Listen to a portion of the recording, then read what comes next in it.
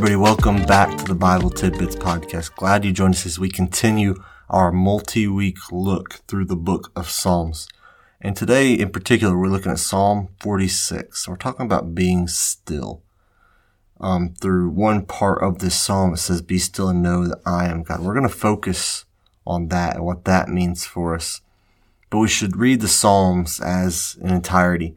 So I want to start today by reading all of Psalm 46 so we can see where the psalmist is coming from and where he's going with this psalm. So Psalm 46, starting in verse 1. God is our refuge and strength, a very present help in trouble.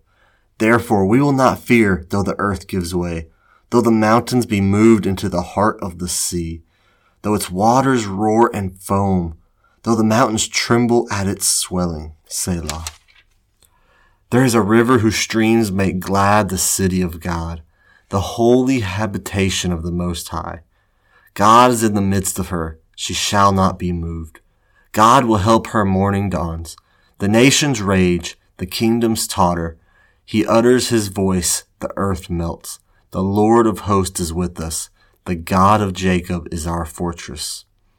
Come behold the works of the Lord, how he has brought desolations on the earth. He makes wars cease to the end of the earth. He breaks the bow and shatters the spear. He burns the chariots with fire. Be still and know that I am God. I will be exalted among the nations. I will be exalted in the earth. The Lord of hosts is with us. The God of Jacob is our fortress. Selah. This psalm brings reassurance to us that God is our fortress and our protection.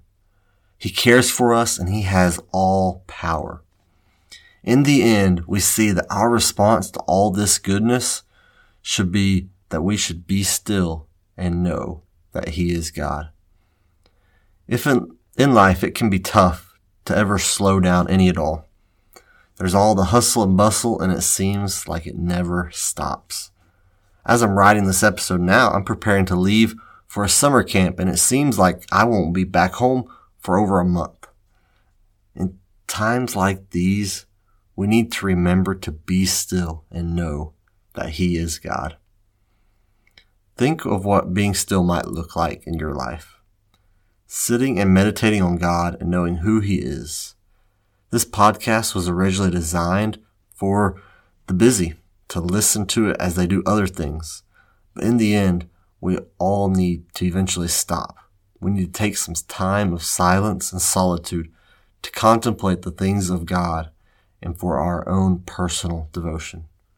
I recommend doing this in some form daily, but an occasional longer term moment of it is beneficial as well. But we need to remember to take time in our lives to be still and know that he is God.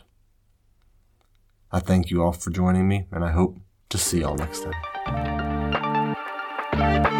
time.